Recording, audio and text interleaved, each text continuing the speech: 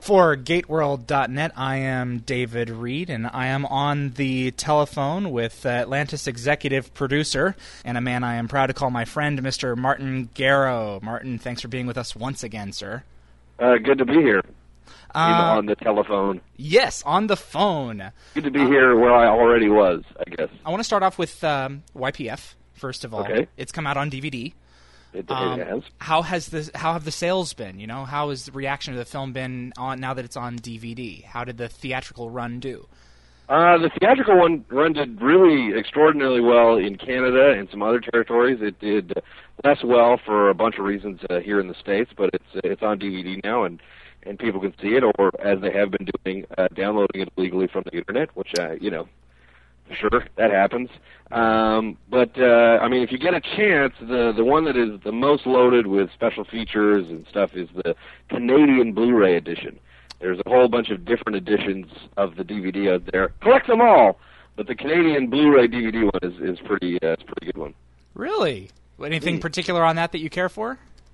No, it's got some cast auditions and a behind the scenes featurette, and it's got the commentary, and it's a good DVD. Blu-ray. I mean, all of us, want to see Sonia Bennett's pores, So I guess the Blu-ray edition is going to be like it comes across extraordinarily well. I mean, it was a film designed to be on a big screen, in the theater, so it.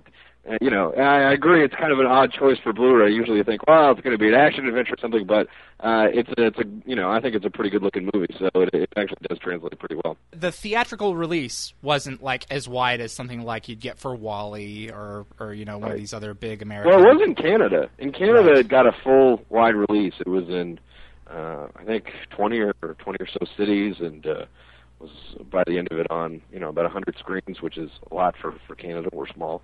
Mm-hmm. So we did quite well there, and the DVD sales have been going so well that we're talking potentially about a sequel, doing a 2 and a 3. Wow. Okay. Mm-hmm. Wow, that's incredible. Like with new casts, or we haven't figured out what the hell those are going to be. It's just very successful. Mm-hmm. So everyone would like to continue making money, and we've got to figure out how to do that. I would not write or direct them, but I have some people in mind, and would definitely keep my my hands in there. For like you'd probably hold on to like producing rights. Yeah. Okay. Yeah, I will not hide the fact I've seen this movie and I have thoroughly enjoyed it, and it surprised me in some ways. I think it's safe to say that 2 of the 5 storylines have sad endings. Was that your intent from the beginning? Did you and help me out here, Aaron? Yeah. Did you and Aaron start at the beginning saying to yourselves, "Okay, this is exactly how I want these characters to end by the end of this movie," or did you find yourselves organically drawn to those directions? Like I'm not sure. Well, we had. I mean, without getting too specific with people that haven't seen the movie, there are some that make sense to end unhappy. It would just being true to that situation. And the good thing about doing a movie that has 5 stories in it is that you can kind of be true to the situation. And because I really, I know, in romantic comedies, there's occasionally, they won't get together at the end, and you'll be like, well, it's realistic, and you're like, yeah, but we're at a movie, and now I'm walking out of a romantic comedy bummed. Yeah. Way to go, guys. But we got to be, I think, true to the situation, because you could have a couple that turned out great, and you could have some that turned out bad, but in all, it would feel like a full end. I remember when you first contacted me telling me that you were working on this. And, I mean, you know me. I'm going to give you my opinion. I still think that the title cheapens the film a little. Because I know, like, one of the reasons that I'm sure that you picked it was so that you would obviously get a little bit more of a buzz about it. People obviously were talking about it. I mean, it was all over E.T. Canada, for instance. Do you think at the end of the day that the title of the movie is still justified, or do you think that going back and doing it again, maybe you would have picked like a little less abrasive title? Because it really is an outrageous title. No, I would never have done that. I don't regret the title for a second. In fact, the Okay. title has given me a future career. So, like, a lot of people are like, well, the title's very just attention-getting. Yeah. And I'm like, well, yeah, but that's what a title is. Yeah. That's why we title things. Otherwise, it would just be movie 1, movie 2, movie 3. A title that title did everything it was supposed to do. And it's not like it's called Young People and then it's about something else. Like we just did that as a trick. It is a fair representation of what the movie is. Right, but it's not what it really is about, Well, no, it is, I think, Dave. I mean, I think what it is about is it's about 5 sets of couples who think all they want to do that night is and what the movie is about is how trying to remove that from love is impossible. Yeah. And really difficult. So I think the movie is, I mean, like, I certainly can't think of I used to make the joke that I was like, it would not have been successful if we had called it Bedtime Stories, and now they're actually making a movie called Bedtime Stories, so we would have been screwed. Good luck to them. But no, I don't regret the title for a second. Look, I mean, the subject, it's better, to be honest, to be upfront about the subject matter, and because I think a lot of people, did as many people in their 60s go to see the movie as they would have if it had not been called that, maybe. Yeah. But I'm not sure those people would have gone to see it anyway, Well, and it certainly opened many more doors than it closed. Right. I can see your perspective on that. But had I not known you and known who you were and heard the title, I would not have seen this film. But had I seen the trailer without seeing the title, I would have been one of the first people at the door because it is such a sensual and it is a movie for our time. It's really talking about something that we don't talk about nearly enough. Yeah, I don't know that that's true, by the way. I mean, like, the life of a movie is very long, mm-hmm.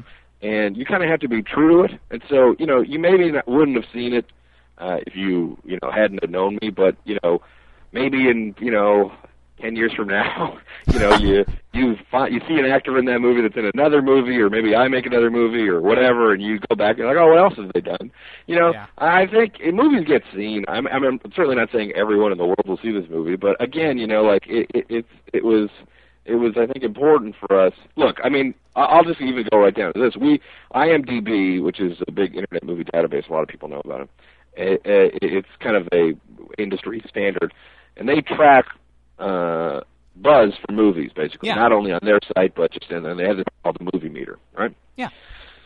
So our little tiny Canadian movie, the second it got a DVD rip, was this is one of the most downloaded films that week. Period. Now that's given its name, and we shot to number 11 on IMDb, which we were ahead of giant movies that were out in the theater. You were number 11, Martin? I didn't know that. Yeah, we were number 11 on IMDb. That's extraordinary. Yeah, so I mean, like the title is the reason all those people saw that movie. Now, whether they watched the first 10 minutes and just turned it off, that's my fault.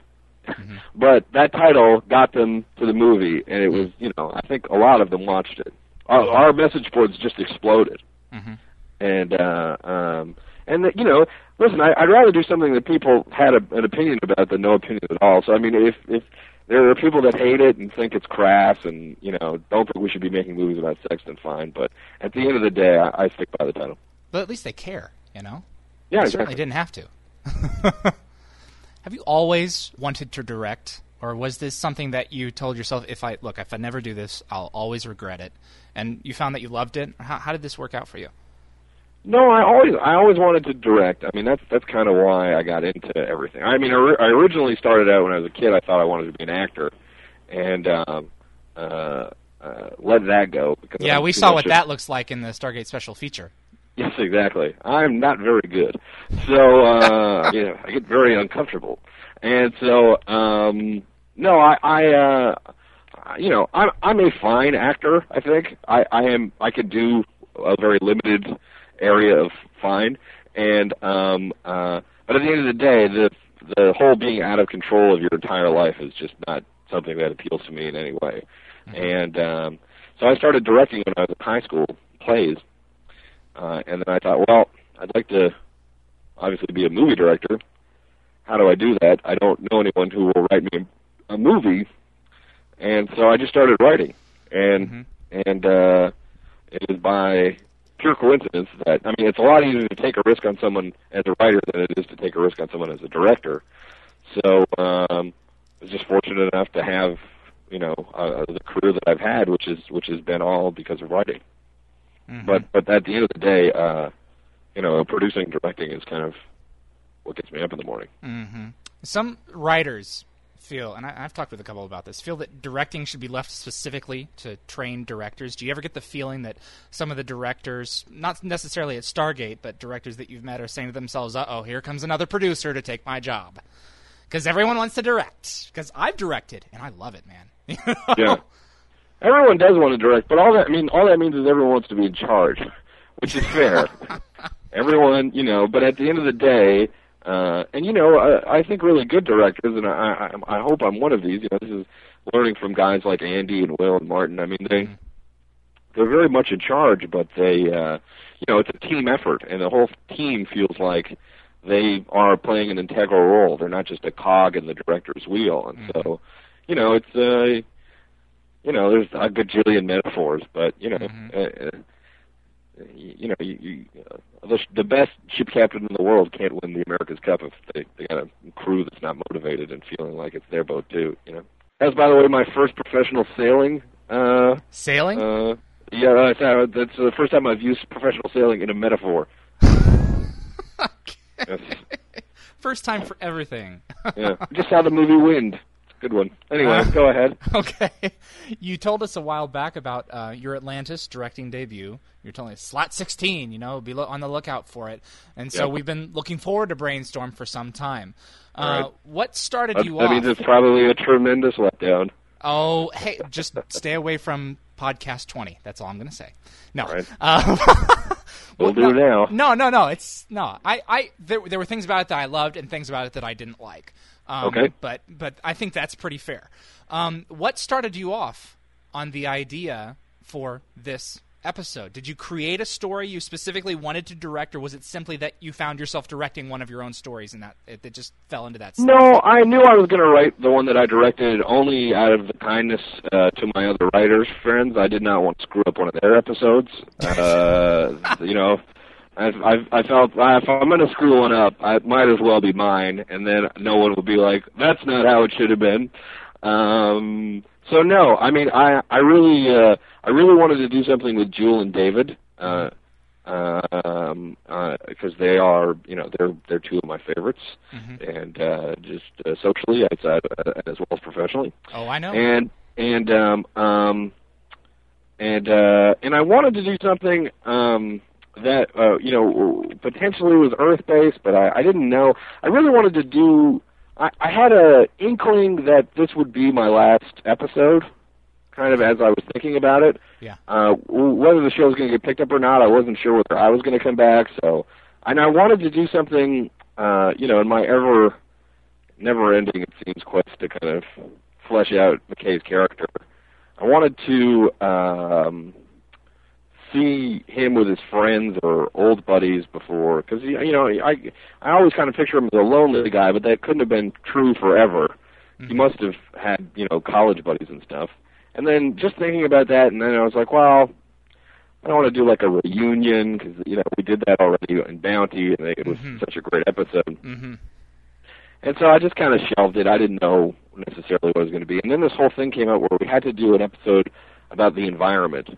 And we were like, well, how the are we going to do that? I mean, we're on another planet, you know. Wait, there was a discussion about doing an episode about the environment? We had to do one. You had to? What do you mean? Yeah, all the NBC Universal shows last week had something to do with the environment. I'll be darned. Or so I'm told. I didn't watch them. It was Green Week at NBC Universal. The directive came down that if we could we do an episode about the environment or the environmental cause? And I, you know, it kind of then the whole idea came together about, well, Joe was going to write one that was kind of very, very metaphorically about the environment, and then I came up with this thing which was, you know, a weather device that used the, you know, McKay bridge to, you know, channel heat into another dimension and blah, blah, blah. basically, work around thermodynamics. Mm-hmm. Yeah. And so we say, well, look, okay, we'll do it on Earth, and then it will be an Earth-based episode, and we can do it about the environment. And also, I know people hate Earth episodes, but I don't. And not everyone, Martin. Not everyone hates them. They're just so different. A lot of people do, and I understand it. People like the show they like, and they give us a lot of leeway, I think, to try new things. But historically they haven't loved Earth shows. I, however, like them a great deal, and unfortunately, I am under the employ, so I get to do some that I like every now and again. Mm-hmm. And not that I don't like them all, but so yeah, no, it was.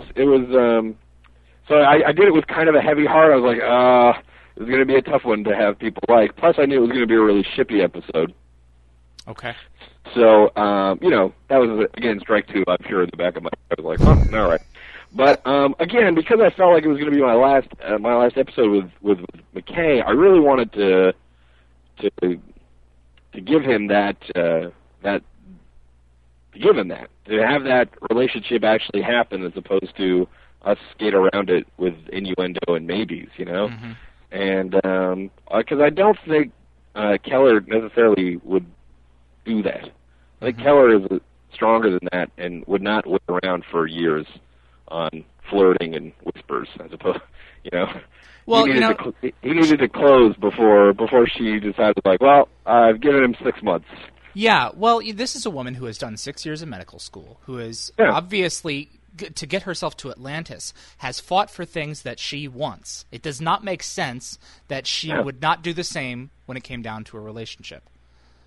I know that. Yeah, exactly. And there is some hesitation, I think, between the Keller character. I mean, why would Keller like him? But for Jewel and I, at least, it's kind of a no-brainer. I mean, like, he's incredibly funny and smart. And underneath it all, he's actually a really warm guy. You just need to call him on his BS all the time. Yeah. Yeah. Which I think she does. Also, I think what I tried to bring out in this episode, too, is that kind of sarcastic side of Keller, because Jewel and David, they just sit there and make fun of everybody all day. And so I thought that's kind of what that Keller McKay relationship is probably a little bit about, too. Mm-hmm.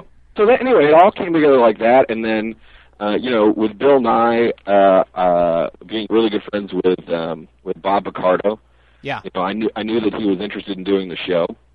And I really wanted to get Neil deGrasse Tyson because of the trio reference. Yes. And we tried to get Brian Greene as well, but Brian Greene was unavailable because I thought it'd be funny to have both of them there. I was wondering if you were going for Stephen Hawking, and you couldn't get him, so you just filmed his back. Stephen Hawking is, I think, is probably, he lives in the UK. Yeah. That's a bigger deal. But it was just, I'm a pretty big nerd.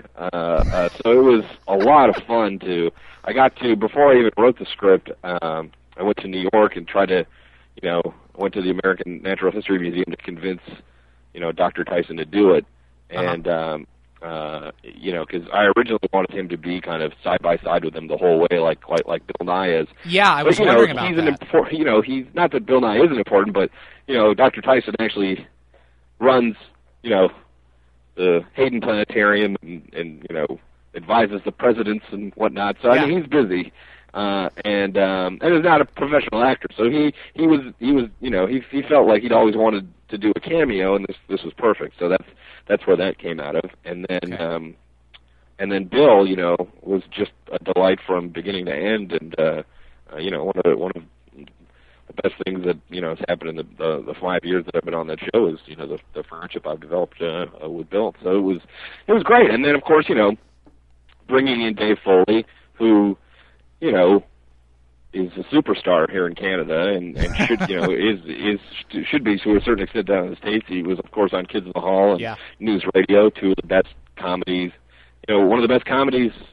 Really, he owned the '90s basically, and so so that was great, and I thought he was excellent. And then even bringing in Marshall Bell, who is one of those just spectacular character actors that has been in every movie ever. He's the funniest guy to have talk about movies, because if he wasn't in that movie, he was in a movie by everyone that made that movie. So, I mean, it was just a really fun. It felt like a real odd field trip that we got to take. The whole crew, had a great deal of fun. We were in this amazing high school, and we were just kind of away from it all.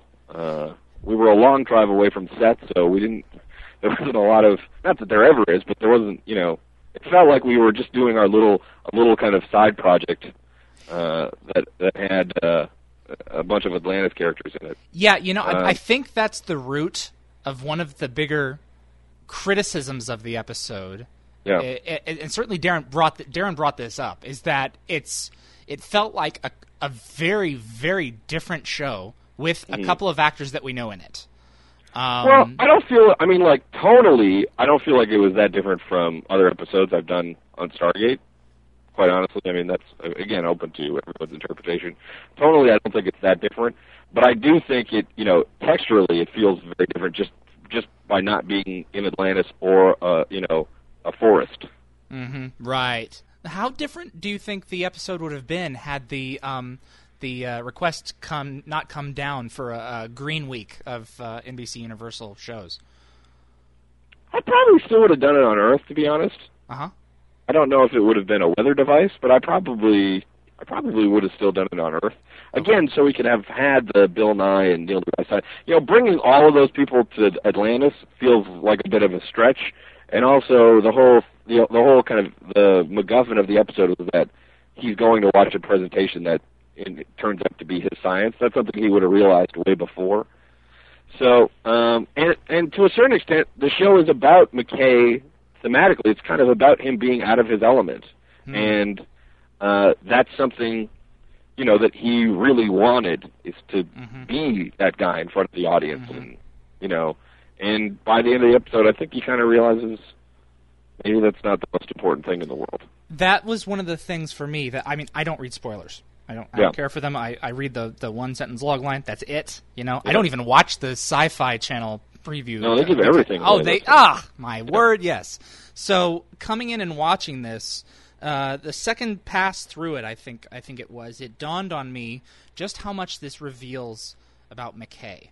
Yeah. And that was one of the things about the episode that I think was very well achieved. And not to go against what you're saying, like you tried to steer away from Bounty, but it really did feel to me that it was some of the best aspects of Bounty, because this was a reunion of sorts, not necessarily a high school reunion. No, absolutely. But this is his team, and these are the people who we didn't even know that he knew. I mean, he was obviously in the same league with.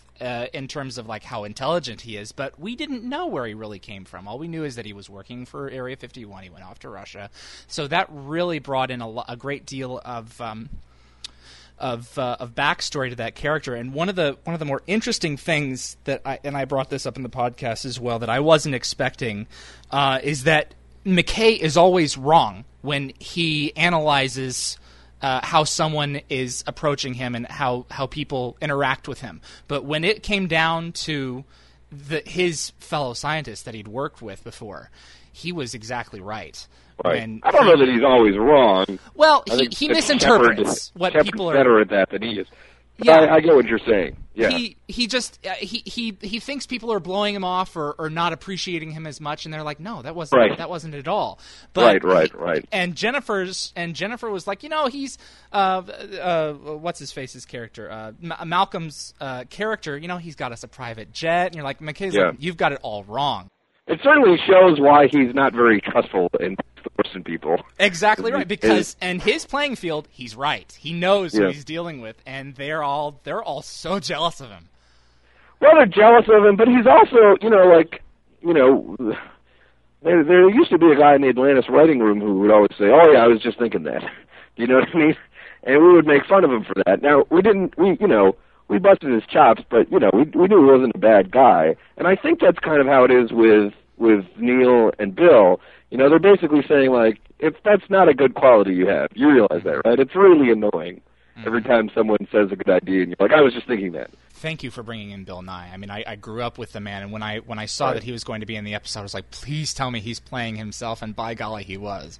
You know, he was such a sport about it too. You know? Oh my, that's one of the things that I want to ask you. You know, because these are real life people who you're bringing in, and did either of them or any of them come to you and saying, "Is this really how you perceive me? Is this how I look to people? I don't act like that." No, well, I mean, they knew they were playing a heightened, caricaturized version of themselves. Okay. You know, obviously, Bill Nye and Neil deGrasse Tyson are more than that scene. You know, but no, I mean, you know, Neil had a couple of. The only suggestions he had was just ones that were closer, just some wording to make it closer to his natural cadence. Okay. And which is as I always accommodate for whomever, any actor. And Bill, I had known a lot about Bill, but Bill was like, what if we said this here? I mean, Bill was he comes from a kind of sketch comedy and improv background. Yeah, he is. And so was back on the days on Almost Live. So he was willing to, he was really just throwing stuff in and was very patient with me, because. The great thing about that, you want everyone saying that, but they've got to understand that you're going to say no 8 times out of 10. Yeah. But a lot of some of the great stuff in there was he came up with or changed. But no, I certainly don't. They didn't come up to me and were like, "You got me wrong." Okay. In fact, a lot of the times Bill Nye would do something, and I'd go up to him and I was like, "I don't think Bill Nye would do that." Bill Nye would play that differently. That when he's talking about the Plutoids, I could see Bill in his lab coat on the show. It's cool. Yep. It's science. That was captured perfectly. That was his line. Oh, that was his. Yeah. Yeah, exactly. They were both incredibly gracious, with the science too. Yeah. They both really. Well, they were both like, this is not a bad idea. They were like, this would work. Yeah. They're like, it's the some of the mechanics are science fiction, but in the principle and theory is actually quite fun. Well, that's a tip of the hat. No, it was great, man. Because when I went to New York to talk to Neil deGrasse Tyson, it was like he had not really seen the show, so I spent, I was like, this is going to be great. I'm going to ask him all these science questions, but I spent most of the time asking him. Or trying to explain Stargate science to him, which is, trust me, a lot of fun. Because you'd go like, it's basically the Stargate is creates artificial wormholes. Those don't exist. No, I know, but if they did, it creates artificial wormholes and it dials gates within our galaxy, and then you can go to those planets. And he's like, habitable planets within our galaxy, and they're like, yeah. And he's like, no, that's impossible. And I'm like, no, I know it's impossible, but it's a show, dude. Get over it. Yeah, it's a show. And then I was like, they have similar environments and ecosystems. And then we get there, and he's like, wait, sorry, there's people on them? There's people on these planets? I was like, yes. And also they speak English. But let's try to get past all that. Would you do the show? Yeah, exactly. He was like, okay, fine. Yeah. Well, I think, I was pretty critical of the episode when I first saw it, and the second time I watched it, it really was better. The whole freeze lightning thing sounds like explosive tumors to me. But I love my wacky science things. But I there's a whole line in there about how freeze lightning is a terrible name. Exactly. It is, I remember when we were shooting the scene where the guy got frozen. Yes. What happened to him? Did he live or die? Oh, no, I'm sure he's fine. Okay. He probably died. But Michael Blundell came up and was like, he should drop his glass and smash. And I was like, I don't know, it's pretty broad, man. And he just looked at me, and I was like, you're right, I don't know what the hell I'm talking about. We're doing a show with freeze lightning. Hey, drop the glass when you get frozen. Yeah, exactly. If you're going to, well, my make point, a Schindler's List here. Yeah, well, I think my point is that I think over the years, I think I'm going to enjoy it much more, because this was your big directorial debut. I loved YPF, and this, right. And so it was like, okay, here we go. I've been Xing out the days until this one, and whoa, okay then, next one. No, it was good. It was good. Yeah, no, I understand. Listen, and I think there's an undue pressure on it as well, because a lot of people are like, these are the only episodes of Atlantis we have left. Yeah. Yeah, so they all better be damn good, right? They all better be great and better be pure Atlantis and blah, blah, blah. But, I think what's been so great about our audiences is that they allow us to do these kind of, left field shows every now and again. And that's kind of what's made the series full. And at the end of the day, for me at least, when I look back on shows that I love, those were always my favorite episodes, even if they weren't right away. And again, for me, just to speak, very personally, is, this show has been, a huge part of my life. This is, the longest story I've ever been a part of telling. By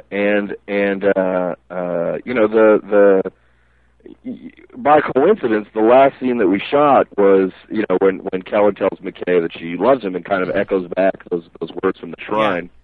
And the last shot I did, really my last professional obligation on the show, was shooting David's coverage of hearing that Keller loved him. And it struck me for a moment. I got very emotional because by that point everyone knew that the show was over, and this was my last little bit. They had to go off and make another 5 shows, but and I realized, he kind of reacts and just doesn't know what to say and just kind of softens in a way. And for me, that certainly isn't my character, but it's a character I feel kind of has been my alter ego within the series. Certainly, I think. You and Rodney have been very close. Yes, we've been very close, and for me, this episode brings closure to the series for that character, in the sense that that's really all he's wanted for 5 years. For someone to say, I love you and mean it. That's really all we want. And a lot of his narcissism and arrogance and general unpleasantness has really come from the fact that he's never really truly been unconditionally loved in that way. And so it was a really I kind of had a closure moment with that character. I was like, okay, we've left you a better character than you were when we started. That's exactly right. And he's grown up a little bit. Yeah, and in a really great and positive way, in a way that I think, in his imaginary life after the show, he's going to be a lot happier. And I really think, for me, that was a great last show. So although kind of atypical and certainly not designed in any way to be, a fan favorite like, First Contact and Lost Tribe, it's a very different personal episode that holds a lot of value for me for just sentimental reasons. To my knowledge, this is only the second time in I may be wrong. That this is only the second time in Stargate history that 2 main cast members have openly expressed intimate feelings for one another. You had Jack O'Neill and Sam, and then you have these two, Rodney and Keller. Did this happen because you guys knew Atlantis was concluding, or did you specifically want these characters to grow in this way? Because it's kind of a risk. I mean, the whole fan fiction people are like, leave the fanfic, the romance and everything as very suggestive, so we can play with that. Where did this come from? I don't think we should leave all of the fun to the fanfic people. Certainly, some of us on the show need to have some fun as well. For me, I've said this, probably to you personally 1,000 times over the 5 years. To me, it's about the characters, and who those characters love and love back is a big part of that. To me, it's a big part of who we all are. And to say that doesn't have a place on a character-based show, I take issue with that. And certainly, you don't want to turn it into you don't want to have them all dating each other. Yeah, it's not as the Stargate turns. No. I mean, it's not. They're not. We played around with a little love triangle that, of course, was never going to go Keller-Ronan. I mean, they're not right for each other, those two. And well, I don't want to give too much away, but. In Prodigal, he needs someone like Amelia, He's got a little heat there with Amelia, and that makes sense, the whole kickboxing thing. She's tough. Yeah, she's tough. Not that Keller's not tough, but in different ways. Yeah. And so no, it just those two have always made a lot of sense to me, and I've been trying to get them together since Trio, for Christ's sake. Laying the groundwork. I'm going to take your guys' side for a minute here. I don't understand this open hatred of the Keller character that has come from so much of the fandom. Yeah. Certainly Gateworld. I mean, I cringe when Jewel comes to our website, and I'll openly say this: she's not my favorite character, but I like her. I don't understand where this resentment is coming from. I do. You think it's pretty clear, man. You think it's Beckett? Oh yeah. You think absolutely. That's all it? I think it's a lot it. Well, besides Rodney, Beckett was my favorite character on the show. I loved Beckett. And I don't begrudge Jewel's character, nor Jewel herself, for that. That's not her decision. She's coming in and she's playing what. No, and it's a weird thing because Jewel and I have obviously talked about it, and she always finds it weird because she's like, because people love Jewel. Oh yeah, they've bent over backwards for that poor engineer on Firefly. She is sci-fi royalty after Firefly. Me and her hanging out at Comic-Con is like, it's like hanging around with Angelina Jolie. I know. It is She's nuts. Great. But so she gets really angry because people keep coming up to her and being like, I wish they'd just write you better. And she's like, I really like Keller. Yeah. Please stop saying that. You know what I mean? So I don't know. Because there is that weird thing. Because it's not like they don't like Jewel. Mm-hmm. They just don't like the character. Yeah. And I don't understand that. Because I think the character is really likable. I remember Missing last year, and being really open-minded about the fact that, okay, we've got a gal coming in here who is obviously Taylor's opposite, hates eating the stuff that Taylor catches for and all that stuff. Yep. And at that point, I thought that the show could I was willing to accept the fact that the show might need a little bit of innocence, and I enjoyed it. But still, she's not my favorite, let me put it that way. No, that's fair. I just feel like people never gave her a fair shake. And that's... Yeah. Whatever. At the end of the day, it's a really difficult thing because, dealing with fandom to a certain extent, because it's really hard to know, it's really hard to distill, because when the show first started, I was on the message boards a lot. Yeah. And because I read them a lot because I thought it would be helpful. But at the end of the day, I don't know that it is. And I certainly, listen, heaven forbid I start a firestorm here. Yeah. I think they are well within their rights to say whatever they want. That's the great thing about the Internet and interacting that way. Mm-hmm. But my feeling is, that there are, and I'm not talking about Keller in specific, I just mean in general, the negative votes tend to be more vocal towards whatever issue it is. Mm-hmm. Than the positive votes. Because the positive votes on a certain just get tired. Like, you get those exhausted posts where people are just like, stop watching the show if you hate it so much. Yeah. That's what I don't really understand. Because there is such vitriol and hatred on that board. Yeah. And I don't get it. I really, I don't understand why they watch every week. They're like, oh, they did it again. Well, people are vocal about what they want changed and keep their mouths shut about what they love. So if if they're pecking at that one issue over and over and over again, if it's that one issue, then everything else, by and large, must be pretty good. Yeah. So for me, exactly. I've been painted a lot of times in interviews that are not, with Gateworld or whomever, where people say, God, he's so arrogant and doesn't listen to the fans anymore. Not that I don't listen, I just don't know. I don't know a way to listen effectively. Mm-hmm. We have millions of fans around the world, and I don't feel like certain pockets of, I don't know that they are represented on those message boards, those 10 million fans, I guess is what I'm saying. I don't know how to distill what they're saying down to making something work better or not work better. Mm-hmm. So at the end of the day, and this is not an arrogance thing, it's a necessity thing, we the writers have to make the show that we, as a fan, would want to see. And hope, that that's the show that they want to make. we think very highly of our fans, and that's why, I think it's okay to challenge them every now and again with an episode that we're not 100% sure they will like. That's a great gift that they've been able to give us, is to take risks. And I think moving on to this next show, having been on Atlantis, when Atlantis launched, no one was particularly that excited about Atlantis, and now no one is particularly that excited about us, Stargate Universe.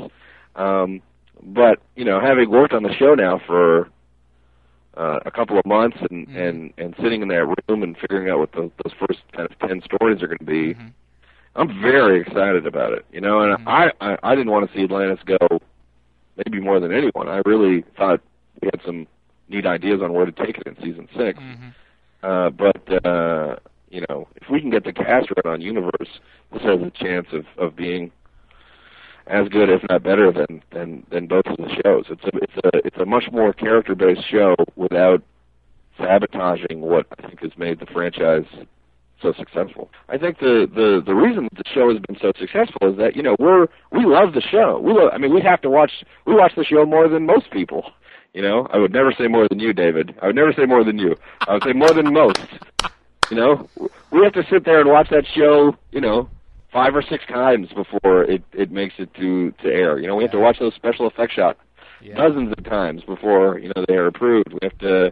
We read, 4 or 5 versions of every script and mixes upon mixes and cuts upon cuts.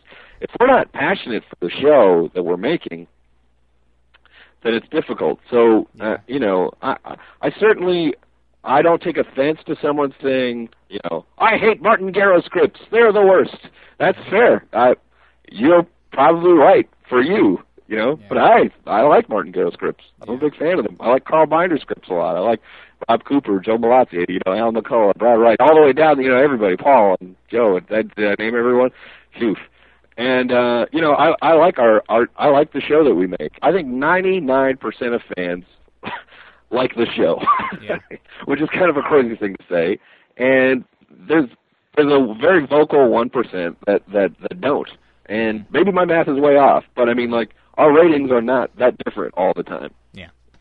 So it's not like, in a Keller episode, for instance, doesn't, the ratings don't suddenly drop 50%. Yeah, they're dropping across the board, but it's not because of Keller. No, exactly. But that's just television. You told me that the Evil Asgard were going to get a name, and it didn't make the cut, and so we're all asking ourselves, what the hell are they called? The Evil Asgard are not going to get a name, unfortunately. I don't remember saying that they were going to have a name, to be honest. Oh, okay. Because I remember that I've bet a long time ago that it was going to be Veneer. A lot of people on the web pages were thinking the same thing, but that's too bad because I don't like Evil Asgard. Okay, well, the Veneer. Name whatever. You're done. So you're helping to spin stories for Stargate Universe. Is there a sense of invigoration on the team? How different are the stories from past seasons and series of Stargate? The basic premise of the show. It is. I mean, imagine Atlantis, without having any trading partners in that first year, without having the Athosians, without even having the Wraith necessarily. It is